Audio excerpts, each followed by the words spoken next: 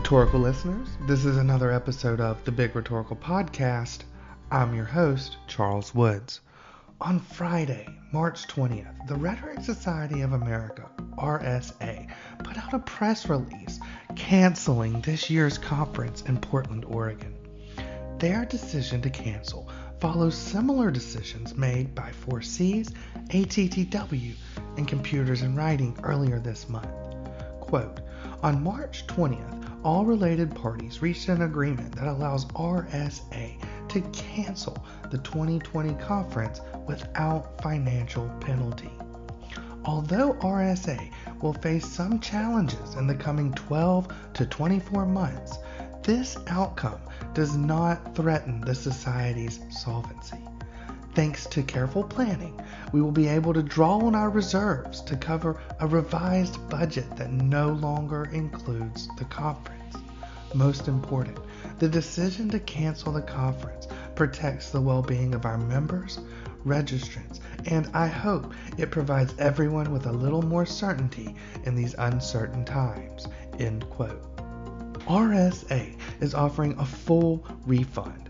RSA is also suggesting that presenters still list their presentation on their CV and offer an example of what this might look like. Due to the cancellation of these conferences and so many other conferences and events, the Big Rhetorical Podcast invites folks who were presenting at these conferences to instead present their work on the podcast. If you are interested, please reach out. The COVID-19 global pandemic continues. On Friday, the governor of Illinois, J.B. Pritzker, put the state on lockdown by issuing a shelter-in-place order. States like New York, California, Connecticut, and Illinois hope that this supreme act of mandated social distancing stops the spread of the deadly virus. So, where are we now? Currently, the Academy is transitioning to online delivery for the remainder of the semester and, for many institutions, through the summer. Since there is no clarity concerning when the COVID-19 pandemic might end, some projections suggest up to 18 months. Instructors might be teaching online the rest of 2020. At Computers and Writing 2019 at George Mason University, I met Dr. Devon Ralston. She was at my GRN table. At Computers and Writing 2020 at Michigan State University, I met her partner, Michelle Ralston. We were talking, and Michelle suggested episodes devoted to academic labor featuring academics and their partners. I thought this was a great idea, so last fall I put out the call. Dr. Kristen LaFollette and her husband Justin were the first to answer this call. You probably remember their episode from earlier in season 2. For this episode, I'm going to be talking to Devon and Michelle. Devon Ralston is an assistant professor at Winthrop University, where she directs the Writing Center and teaches rhetoric and writing courses.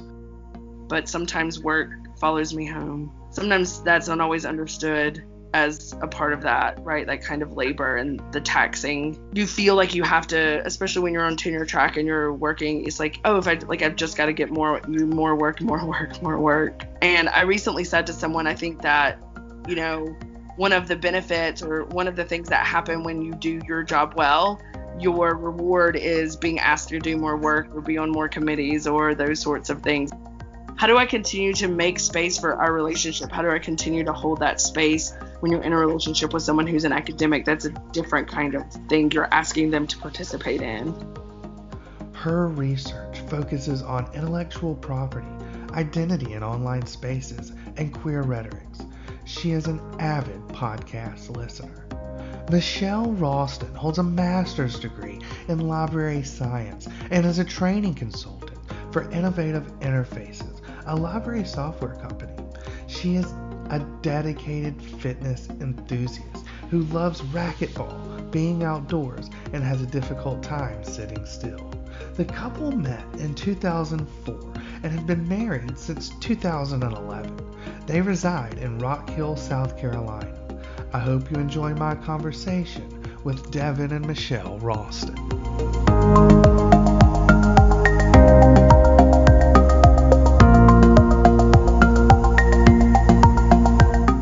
is Michelle. I currently work for a company called Innovative that is owned by ProQuest. Oh. And they just bought us.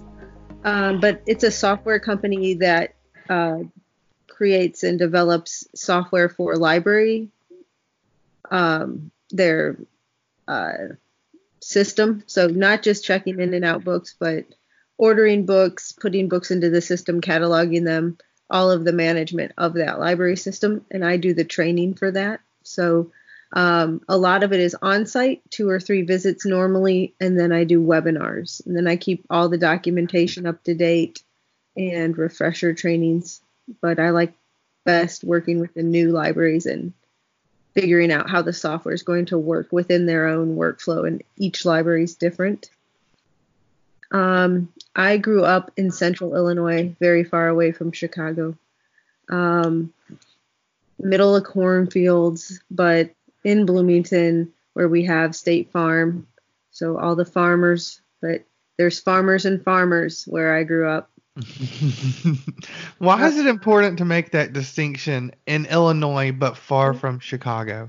Because everybody who is not from Illinois just thinks of Chicago. Okay, that's fair, I think. Especially if you're talking like international, you might as well just say Chicago because they don't even know Illinois. But most people just know Chicago outside of Illinois. So you grew up in Bloomington? I sure did. What did your parents? Go ahead. As close to normal as you're ever going to get. That's a favorite joke. Yeah. So my dad, for a little bit, worked at Eureka Vacuum Company, but he actually ran the almost room-sized computer until he was laid off. And then my mom is, I guess, still a hairstylist, but they divorced when I was 5. So at the time, I was the only person I knew. It wasn't as prevalent as it is today. Did you stay in Bloomington for college, or did you head off somewhere else? I went somewhere, and I picked the wrong place. Where did you head off to? To Southern Illinois, in the middle of nowhere. No. That had been a big city compared to where I went. I went to Blackburn College, which is in Carlinville, Illinois, which is 5,000 people, the town. My school was probably almost that. And so it was there was a whistle at noon and everything closed. And I was like, what did I do? And so after a semester, I went back to Bloomington and went to Illinois Wesleyan, finished there, and then took a year off and went on to the U of I to get my master's in library and information science. Okay, Devon, let's talk a little bit about you now. We've got Michelle back to Illinois Wesleyan. Yeah. Okay, so I'm Devon Ralston, and I'm an assistant professor of English at Winthrop University in Rock Hill, South Carolina. And I teach a lot of writing classes. I teach first-year writing, some of the business and professional writing classes, and the classes in rhetorical theory. And I'm also the director of the University Writing Center there. And I grew up in Alabama along the Gulf. Roll Tide. Which part of Alabama did you grow up in? I grew up along the Gulf Coast mostly, and there were a lot of different small towns I lived in, but for the amount of time I spent was mostly in Mobile, where my parents still live. My brother lives in North Alabama in Birmingham, Hoover area. And so, yeah. And then I went to the University of South Alabama in Mobile for my undergrad in English. And then I also did my master's there after a year off. And my master's has a concentration in creative writing. And then I went directly from my master's to my PhD program at Illinois State University in Bloomington Normal. And when I was there, that's when I met Michelle. Right. Bloomington Normal, Illinois is a twin city, and they have 2 universities, Illinois State University and Illinois Wesleyan University. So you're each there at those two universities. Yes. And this is where you meet. And what year was that? 2004. 2004, 16 years ago. So the reason that I wanted to talk to you all, or that really we wanted to talk to each other, was to talk about the impact of labor, right, on your relationship, the impact of academic labor on your relationship. And luckily, you both have a ton of experiences to draw from, not only working in higher education and tangentially in libraries, but also your experiences as graduate students and also holding different jobs in different places. So I hope that as this conversation unfolds going forward, those are the things that we talk about and really highlight, the impact of labor on your relationship. And we have 16 years to go through, but certainly we won't go through it, year by year and spend all afternoon talking.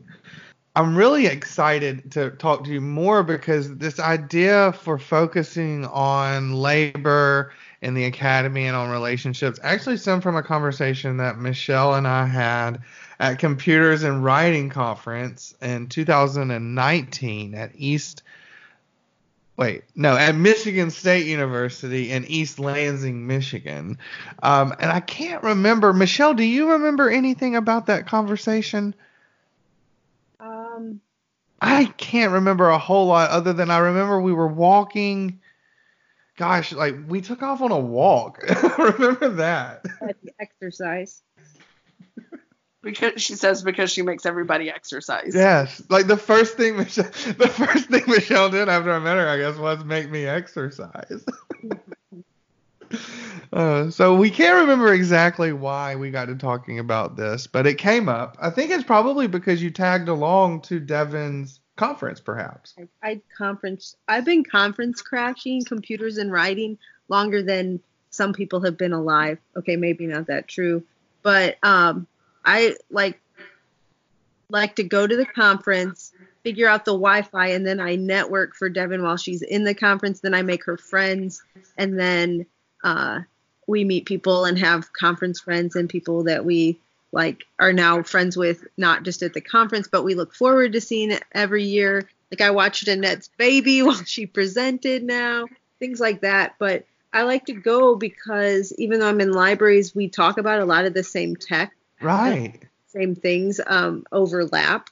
So I come and like I said, just kind of listen and see what the academics are talking about versus what the librarians are talking about. And sometimes there's librarians presenting there. Mm-hmm. Mm-hmm. That's a really unique form of labor, I think. And there's a duality to it, Michelle. You're working not for yourself professionally, learning more, making connections, and also personally finding friends. Yes. You're not afraid to just walk up to someone and say, hello, how are you? Nope. No, I will talk to anyone, even if it's detrimental after the fact. Oh man, shouldn't have been nice to know. I try to be nice to everyone and see everyone as a person, but why not just talk to people? Why not? Devon, what encouraged you or made you want to chat on the podcast about labor and your relationship in the academy? I guess I was thinking a lot about the different, I don't know if sacrifices is the right word, but I think it's close to that, or the different kinds of support that I have had from Michelle, the willingness that she had to move across the country from her family for my job here, the financial support when I was leaving a job and starting another job where there were about 2 months before that new paycheck came in, where we really solely lived on the two jobs that she was holding. So I think there's a lot of, and I also find it interesting because she is I think you use the word tangential or kind of on the outskirts. Her job is very different. And so there's also emotional support. There's a lot of different kinds of support, I think, that spouses of academics end up having to provide. And I think that's not a conversation I've heard anyone having in any other format. And I thought it would be interesting to explore that as we think about labor, thinking kind of about what are the different kinds of both like labor that you get a paycheck for, right? Like the work that you do and how those intersections, but also the different kinds of emotional labor that go into supporting someone through a PhD program. Michelle and I met and were together right at the beginning of my PhD program. And then she went on to do her master's in library science. So we were both in graduate school at the same time, and supporting someone through writing a dissertation. That's a special, unique kind of support, I think. Let's unpack the word sacrifices. Not necessarily like examples of sacrifices, but like what kinds of sacrifices have you all had to make? Maybe we can hear from both of you. I don't feel like there's sacrifices. I think it's just part of being in a relationship with person. Like, it's not a sacrifice, it's a compromise. Like, I'm not giving up things. We did live apart for 4 years. Yeah, but that was just what had to be done. I don't think it's a sacrifice. Even Devon was hesitant to use that word sacrifice. That's actually why I wanted to unpack it. What do you think, Devon? Yeah, I think there's a hesitance to that because, like Michelle said, it acts as though like you're giving up something in lieu of. It's only a sacrifice if the relationship doesn't. You're like, why did I do that? Yeah, I think the sacrifice. I don't know. I guess because you don't want to make it seem as though there's a sense of like one person not getting something out in return. Like a sacrifice feels like you're giving something up and not getting something back. And I think that's a dangerous mindset for a relationship to kind of say like these are the things I did or didn't do for you. When, like she said, it's kind of a compromise of just things that had to happen or of decisions that we made together for us or for our future. She's a very pragmatic person. Is that in cause tension based on your personality? I'm a very creative, not that she's not creative, she's very creative, but I'm a very like big picture, expressive, not detail oriented.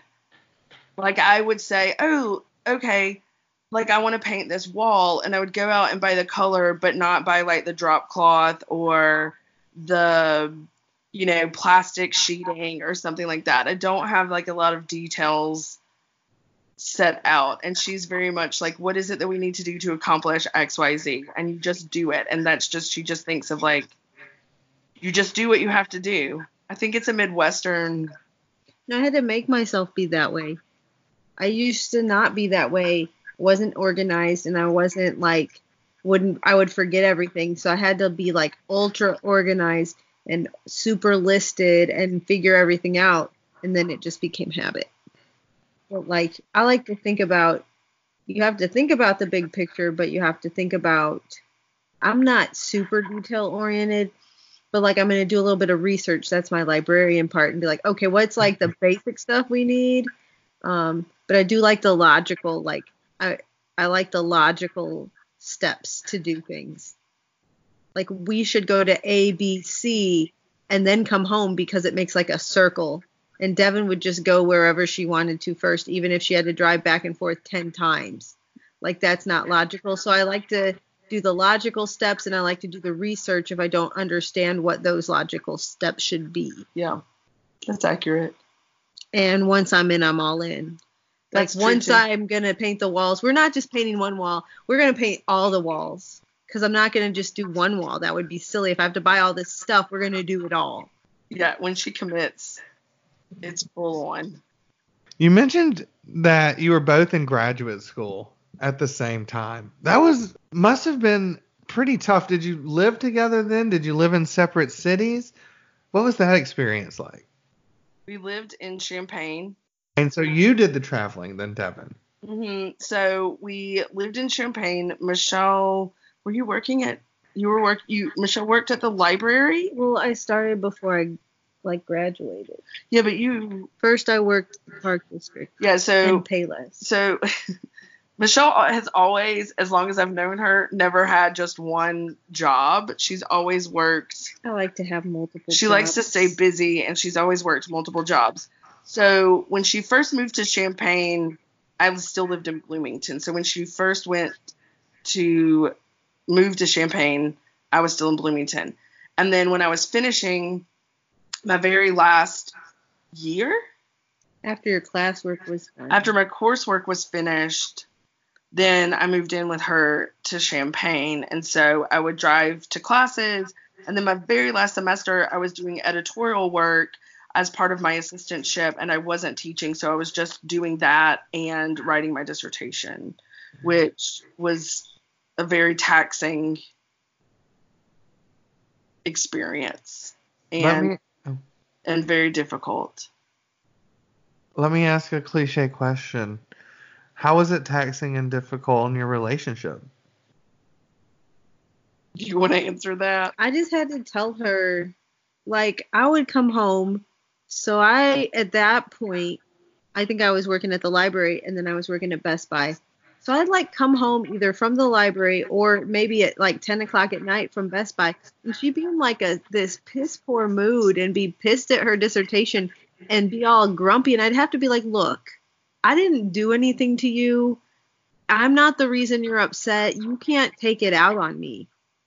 But I think not everybody would be able to articulate that different relationship. And then they would just get mad and like fight. But I'd just be like, look, if this is how you're going to be, I'm just going to turn around. I will go do something with my friends. I'll go do something where people are being nice to me if you can't. And so sometimes she'd be like, you probably better just go hang out with your friends. And sometimes she'd be like, okay, just give me like some 5 minutes to go. We call it put on a new face. Go put on a new face and come back, and then we can have a nice night. Like, I had to make her separate it because it wasn't fair, even to her. Like, she needed to regroup and get out of that mindset, if she, but like, I just was like, if you're going to be like that, I'm not going to hang out with you. You can just be in your little dissertation angriness, and I'm going out to hang out with my people then. I just tell her how it is. That's true. It was particularly hard, as you know, probably in any kind of writing that you do, when the writing is tough, when the writing is hard, when there would be like a hard day of writing, and I was in it all day because I did not have as much written as I wanted to have written, because I essentially took a month or so off of writing to do the job market, all of the things for the job market. And so I was kind of there were times felt like I was playing catch up in writing some of the chapters, even though the research was done, in just trying to pull it all together. I was really under a deadline of, I have a job, and that job requires me to have a PhD. And that means I have to defend by a certain date, which means, right? So you have these very strict deadlines that there's no movement on. And so when I was just kind of it was very consuming, because she would be at class, and then she would go to work and do she would be working the different 2 jobs, and I would be at home with my writing all day. And there wasn't worse than a newborn baby almost, right? And so if there's not a place for that energy, because a baby's cute. A dissertation. Yeah, the dissertation was not as cute as a newborn baby. Mm-mm. And if there's nowhere for the energy of that to kind of go, then it just, and I'm not someone that's always really good at acknowledging or separating, oh, okay, like, here's the zone or here's the space for these things, and I need to be able to stop doing that and be joyful that this person who is supporting me has like come home, and now I don't have to like deal with all of those things that are, dissertation related. And there were a lot of times that I wasn't getting out of the house. I was writing all day in my pajamas on the couch. So I started just going out to places in Champaign to write. So I would go to different cafes or different restaurants or different places where I could be around other people. And I think that seemed to help a lot. My writing, it got a bit better, but it wasn't ideal. It wasn't an ideal situation. And I don't think I was particularly aware of how much my emotions and my frustration or just that sort of writing space would like leak out. And so when she said like, you've got to put on a new face or decide that I'm going to go be with my friends without you, that was kind of like that jolting, those like jolting moments that, that kind of forced me to acknowledge those emotions. And I mean, like, that's kind of the emotional labor that I'm really talking about, that it required, and it's not like all relationships don't have that emotional labor, but that required a certain kind of emotional IQ and a way of sort of saying, hey, like, it's not okay for you to act this way, even though I acknowledge what you're doing is really hard. You still have to be in this relationship too. And that means that you have to be better at separating your feelings about your dissertation with your feelings about your friends and your family and like the person that you care about.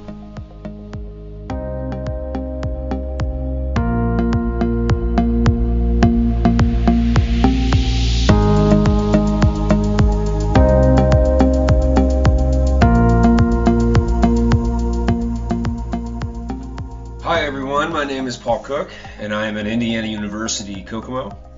Would you like to join Charles on the Big Rhetorical Podcast? The podcast is booking for next season now. The Big Rhetorical Podcast offers participants the opportunity to contribute to ongoing conversations within our disciplines and beyond. This record of conversations eventually will be a digital archive with the potential to impact the knowledge making in rhetoric, writing studies, and technical communication, as well as adjacent fields. Do you have a conference to promote? Do you have a new book coming out? Are you hitting the job market this cycle? The Big Rhetorical Podcast wants to talk to you. The Big Rhetorical Podcast core ideals are similar to a community-based writing project, with an emphasis on inclusivity and localizing knowledge and in strengthening relationships among peers. As we embark upon the newest season of the Big Rhetorical Podcast, please feel free to check out older episodes and our newest episodes wherever you get podcasts, including iTunes, Spotify, SoundCloud, and Anchor FM. If you have any questions about the Big Rhetorical Podcast, please submit a form at the website, thebigRhetoricalPodcast.weebly.com. You can also find the Big Rhetorical Podcast on Twitter at @TheBigRhet. Follow the podcast on Facebook or email us at thebigRhetorical@gmail.com. We hope to hear from you soon. Now back to the show.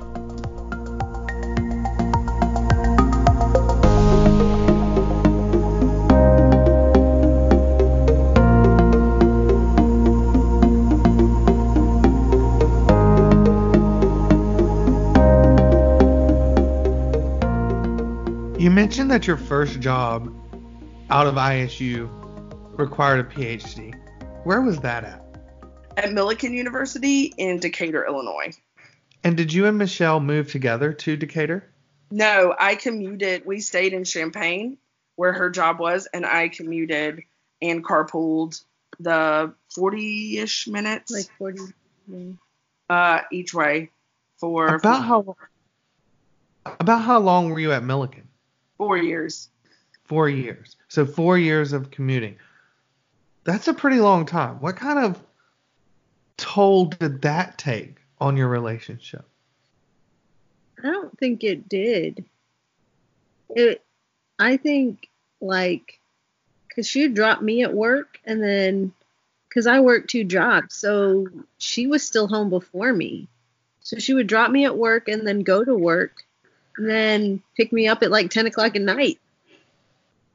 It definitely created a separation for work. When I was on campus, that was like very much work space. And then when I was at home, like at first I felt like that it helped her. It was her first job and she was there and she had to be there all day. Then I felt guilty about it because, like, you know, some days you don't teach it. It's not a 9 to 5 job And so like some days, she had to be there at 9, but maybe she didn't teach till 1 or something. And I kind of felt bad about that. But I think since it was her first job, it made her be present in a way she might not have been if she had lived down the street and was able to just like, now you can go when you want and do this and that. And that I think it probably helped you in that first job situation, having to just be there and be separate from your life, like in Champaign.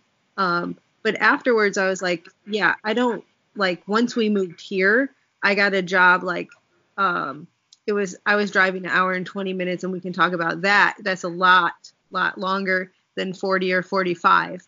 But I didn't want her to have to commute at that point, like because of her job and because it's not 9 to 5, that like the commute is much different. So I wanted her to be able to go home between classes or, not be stuck on campus all day if she didn't have to be.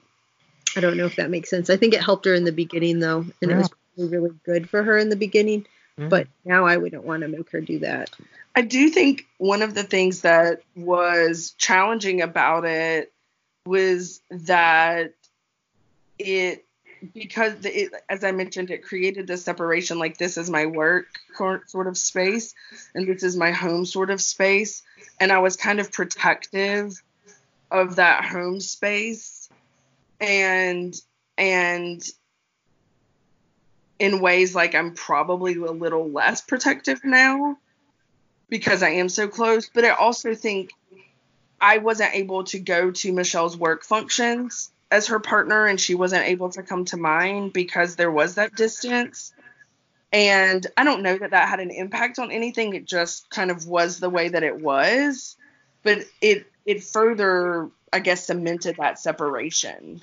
So you were at Millikan for 4 years. What prompted your decision to leave Millikan? And also, what did that mean for your relationship? This is a pretty big moment. I think that, so a few things really led to the decision. When I finished my PhD, it was in the summer of 2008. Very quickly after that was the recession of 2008. Between the time that I interviewed at the university and the time I started, there were people in drastically different positions. So when I interviewed, I interviewed with a certain dean. That dean of arts and sciences was no longer there by the time I showed up. The same was true of the chair. The same was true of the the vice president of academic affairs. There were a lot of people in administrative positions who had either left the university or changed roles.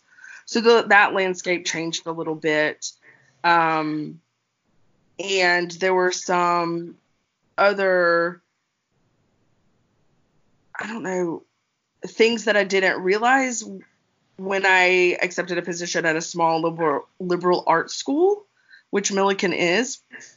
And I loved the students there. I thought the students were always bright and ambitious and interesting students, and I am still in contact with some of them today.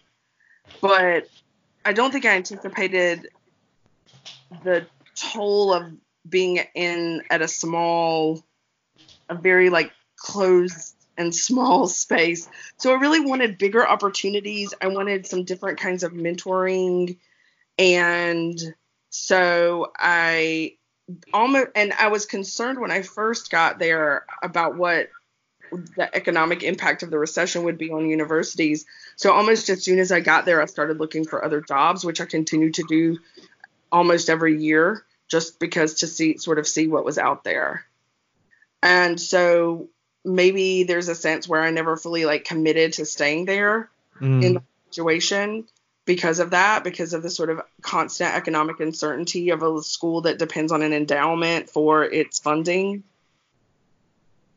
And when the opportunity, even though there was a visiting position that came open and there was an opportunity to work with people I admired in the field of rhetoric and composition and professional writing, I thought, this seems like something I should do. There was just something in me that said, you should apply for this position. And so I did, but then we had to figure out, and I got that visiting position, but then we had to figure out what that meant because Michelle was still working in Illinois. And that visiting position was? At Miami, Ohio, in Miami University at Ohio, in Oxford, Ohio, which was 4 hours away from Champaign and a different time zone from Champaign. And Michelle was working her job with the library system and was not yet vested in her retirement. So if she moved jobs, she would lose some of that retirement money. So you stayed in Champaign then, Michelle. How long were you in Champaign while Devon was in Miami? It ended up being 4 years. What was your relationship like during that time? It was actually, I think that it got better. Yeah. Because when you don't live in the same physical space or even in the same state, you are forced to communicate these different things that normally you don't talk about, I think. Just because you don't have to talk about things. I can't think of an example of what I mean, but because you don't have, first you don't have to make time to see each other, right? When you live together, you're not so what are you doing tomorrow night? You have time to talk. You're just assuming you're going to see that person and talk to that person, whether you actually really communicate with them or not during those time periods. So then when you are together physically, you really want to communicate. You really want to be present. We had lots of phone conversations, even though I hate talking on the phone. She does. I'm not a phone person, so I would do it when I was driving if I could, so that it's I hate driving, so let's do two things I hate at once and get them out of the way. But when you appreciate the physical time you have together and you're forced to communicate in a different way than normal. And I think it was good. You don't want to not live in the same state. I'm not saying everybody should go ahead and move to different states just to improve your relationship. But I think that whole distance makes the heart grow stronger. You do appreciate what's not there. You appreciate the fact, that sometimes somebody might make you breakfast or just little things that people do for you every day that then they're not doing. Or when you cook and you cook for too many people because you're used to cooking for 2 people. Now you're just cooking for 1, or I don't know. I think it helped us become better communicators, and I would do it again if I had to. Yeah, I agree that we were forced. I think we were forced to communicate in different ways. And one of the things that Michelle said that I think is really accurate is this idea of trying a way to make space for each other.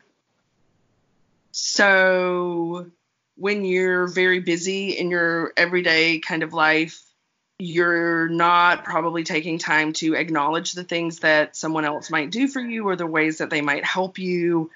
And when you are in long distance relationships, that becomes very obvious because when the person is not there, you have that kind of awareness. So Michelle lived in an efficiency which didn't have a dishwasher. So I would try to, before I left, I would try to visit twice a month because I had a lot of flexibility in my schedule, and she was still working at Best Buy part-time and then her regular library job. And so I would try to make a couple of meals for her or something that she could easily reheat. And then I would usually do the dishes. And I joked that she always left the dishes for me to do. But I would try to do them because that made her life a little bit easier. And I wasn't there every day to make her life a little bit easier. And her love language is acts of service. And so anything that I could do, I vacuumed out her car a couple of times. Just little things. Those things are very meaningful for her. And we actually took a lot more time with each other and did have to, I don't know, see each other differently, make space for each other differently. And once again, it separated my work from my personal life, because when I was 4 hours away, I was working I was like teaching and working and doing all that sort of stuff. And it was on the weekends, I did not check my email. I did not do work. I did not grade. I did not, because I was spending them with her. Created a different kind of balance that isn't really there now. So you mentioned now. So you're at Winthrop University in South Carolina. How long have you all been in Winthrop now? We've been here since 2016. Okay, and you do you're the director of the Writing Center. And Michelle, You do a lot of traveling now with your job. I do. Yes, she changed jobs. Okay. So she did not have to commute an hour and 20 minutes to Columbia, South Carolina every day to the state library. And so, Michelle, that's what you were doing when y'all moved to Winthrop. That's the job you got, was at the state library, and you had to commute? Yeah. 1 hour and 20 minutes. I do agree with you that 45 minutes is very different than 1 hour and 20 minutes as far as commuting goes. Yeah, it's a lot. It was like almost 15 hours a week in the car. Goodness gracious. What was that like? It was horrible. But you don't have to do that anymore. Not. But you do travel a bit. To the hall or go to the airport. Right. So you do a bit of traveling. About how many days of a month are you gone? It's a 50% travel is what's in the job description. But I normally leave on Monday and come back on Friday, twice a month. But last fall was crazy. And I would have 3 weeks in a row and 1 week off, and then 3 weeks in a row and 1 week off. But because we had it was a really big project, so I had to go a lot. But I've been home this whole month. After living apart for 4 years, a significant distance, I'm sure that traveling for a week is not really a scary proposition. People are always oh my gosh, isn't that so hard? But it's not. Yeah, I would say it does impact your relationship, though, in different ways than living apart. I think that if we hadn't lived apart for those 4 years, her job of traveling now would be a lot more difficult. Mm-hmm. Because we just kind of continued with the sort of communication that we tried before, the different kind of tactics that we did before. We didn't revert back to poor communicators. We maintained that. And so sometimes I think that for me, it can be helpful when she's gone and I have a lot of writing to do or a big work project or a ton of things, because then I put all my energy into that and I don't have to feel guilty about that. I don't have to feel bad that I'm not having time that is for the two of us, which sometimes when she is here, there were times where I said, we were supposed to go out to dinner. And I said, I can't go. I have to meet this deadline. I'm not going to be able to go. And that's really disappointing. And I don't like to have to do that. And it's rare, but I'm not the best at time management. It's more disappointing to you. I want you to be able to come, but I'm at a point, it's kind of like with the dissertation, if this is what you have to do, that's what you have to do. But I'm not going to stop my life for it. And maybe that sounds selfish, but I think it makes our relationship better also, because I'm not just going to be well, I can't go because Devon can't go. No. And then sit at home doing nothing and resent her while she grades or does whatever she needs to do. So of course I want her to come, but if she's not going to come, I'm still going to go. And I'll bring her some food back because I'm a nice person. Yeah, I wouldn't want you to me, that would be the sacrifice, right? If the person wasn't going to go, if you're not going to go, then that becomes. That's why I don't think it's a sacrifice. I still we can come. If I'm at home, I don't do sitting down and doing nothing well. But I can be in the same room with her and do my own thing while she does her own thing, and we're still together. And I still feel we're not. Even though we're not communicating or spending time together, doing the exact same thing, we're still in the same room and chilling out and are still next to each other. I don't have to be entertained by her. We don't have to be how is it any different than watching a movie? If she's grading and I'm doing, I play stupid games on my phone or whatever. How is it different than watching a movie? if you're not really talking. Yeah. It's not. So we still are spending time together, being in the presence of one another that we didn't have. Right. And I think, though, I'm appreciative of that and more aware of that than I would be before, or than I would have been before. I think before I might have felt like it was my responsibility to entertain you, or to, if we were going to be in the same room, we had to be communicating, or I don't know, playing a game or something, to like you have to be doing an activity together. She is killing my board game playing, though. Yeah, we haven't played board games in a long time. Not a lot. Although you're not supposed to be doing that right now, I guess, anyway, playing board games, because you're touching all of the pieces, and that can, like, spread germs. I know that you both have part-time gigs, and I think that it's important that we acknowledge those gigs and also talk a little bit about them, because you have full-time jobs, tenure track, writing center director, master's degree, library sciences. Let's start with you, Michelle. Michelle, why do you have 2 jobs? I can't just sit and be bored. Easy enough answer. Also, I can't give up the discount from Best Buy. But yeah, I don't want to just sit and do nothing. So like how I actually like started working in retail again was I was playing World of Warcraft, and I was like raiding and like playing 15, 20 plus hours a week, like with this group. And I was like, man, I'm devoting like 20 hours a week to like sitting in a computer room at my computer with headphones on. I could be getting money. So like, that's when I was like, I'm gonna go get a second job and make some money instead of just wasting my life away.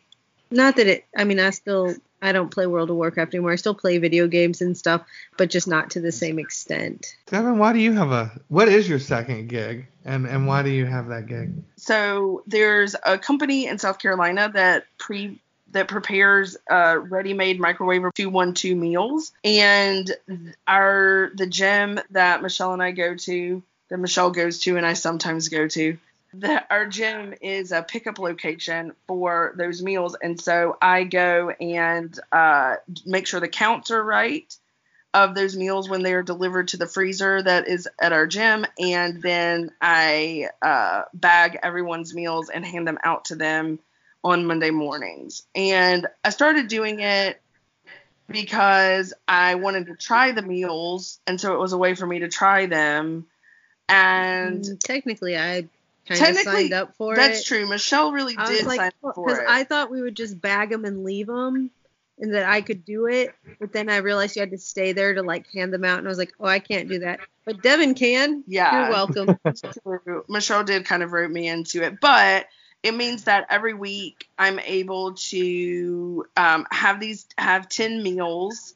That's sort of our exchange. And that makes my life a lot easier. And Michelle eats some of them too, especially the breakfast ones. But it makes meal planning and that kind of stuff a lot easier. So I'm not like dependent on it, but it makes my life smoother. And a couple of weeks when I traveled and got someone else to do the work for me, and so I didn't get the meals, I did feel like I spent more money at the grocery store to kind of make up for that. So it's a way for me to get convenient. That's the trade-off. Convenient microwavable meals that are really tasty. I know a bunch of grad students who would probably take that exchange right now. I know, right? Like the best. Yeah. What else do we need to cover when we think about labor, the academy, and your relationship? I consider myself really lucky. That's really lucky. Because I know people who are in 2 academic relationships, right? Both people are academics, and so it can be really tough for people to find a job in that environment. So I think that we're lucky in that we're able to both do something that we like to do and be in the same place because of it. But I do think that academia, teaching, particularly, so Winthrop is a teaching university. Not that there's not research expectations, but it's not a job where you clock out, right? So I do think that there is something, I appreciate that Michelle understands that. And I think it's important sometimes to try to figure out how to not overwork yourself and set some boundaries. So when Michelle is in town, I leave campus much earlier than I do when she's not home. Like if she's waiting for me, if she's like, okay, I'm putting dinner, in the oven, or the dinner's ready in the crock pot, or like whatever it is we were deciding for that night, she gets really mad. This is what would happen. I'm leaving. Okay. We'll get everything ready. And it would be like 30 minutes later when it's like a 15-minute travel time. And I'd be like, dude, where are you? And she's like, oh, I'm just getting to the car. So now I just tell her what time I'm eating. And if she's not home, I eat. She can reheat it when she gets there. And I said, don't tell me you're coming until you're at the car. Right. So now I text and I say, I'm leaving my office. I'm at the car. I'm leaving campus. So she has the play-by-play.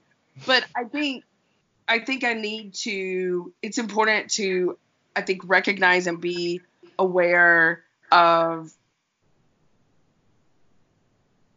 what is staying in the office, sending that extra email, right? Like you got to have some, I think balance is not a really great word, but you got to have some kind of boundary. You have to have some kind of cutoff time. And it can be really, really tough for people who do have a 9-to-5 type job, who clock in and are able to shrug off the day.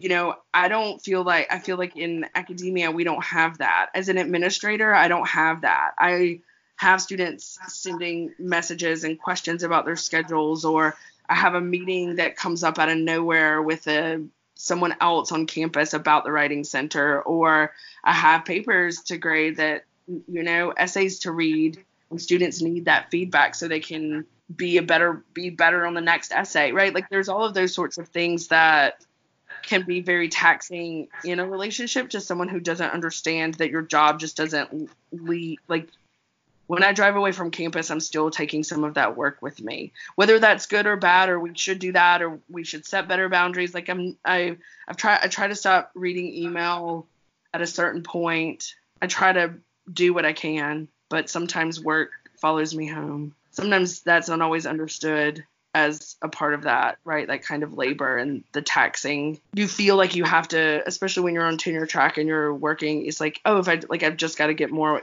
work. And I recently said to someone, I think that, one of the benefits or one of the things that happen when you do your job well, your reward is being asked to do more work or be on more committees or those sorts of things. And so trying to figure out how to say, this is what I can do, this is what I can't do. How do I continue to make space for our relationship? How do I continue to hold that space when the job that I do is so much of who I am as a person and so much of my identity? I think that's a very different, when you're in a relationship with someone who's an academic, that's a different kind of thing you're asking them to participate in. And I frequently say that if we hadn't met in my very first year in the PhD program, I would never have asked someone to jump along on this train, because it's really a roller coaster. Thanks to both of y'all for chatting with me today. Yes, thank you, Charles.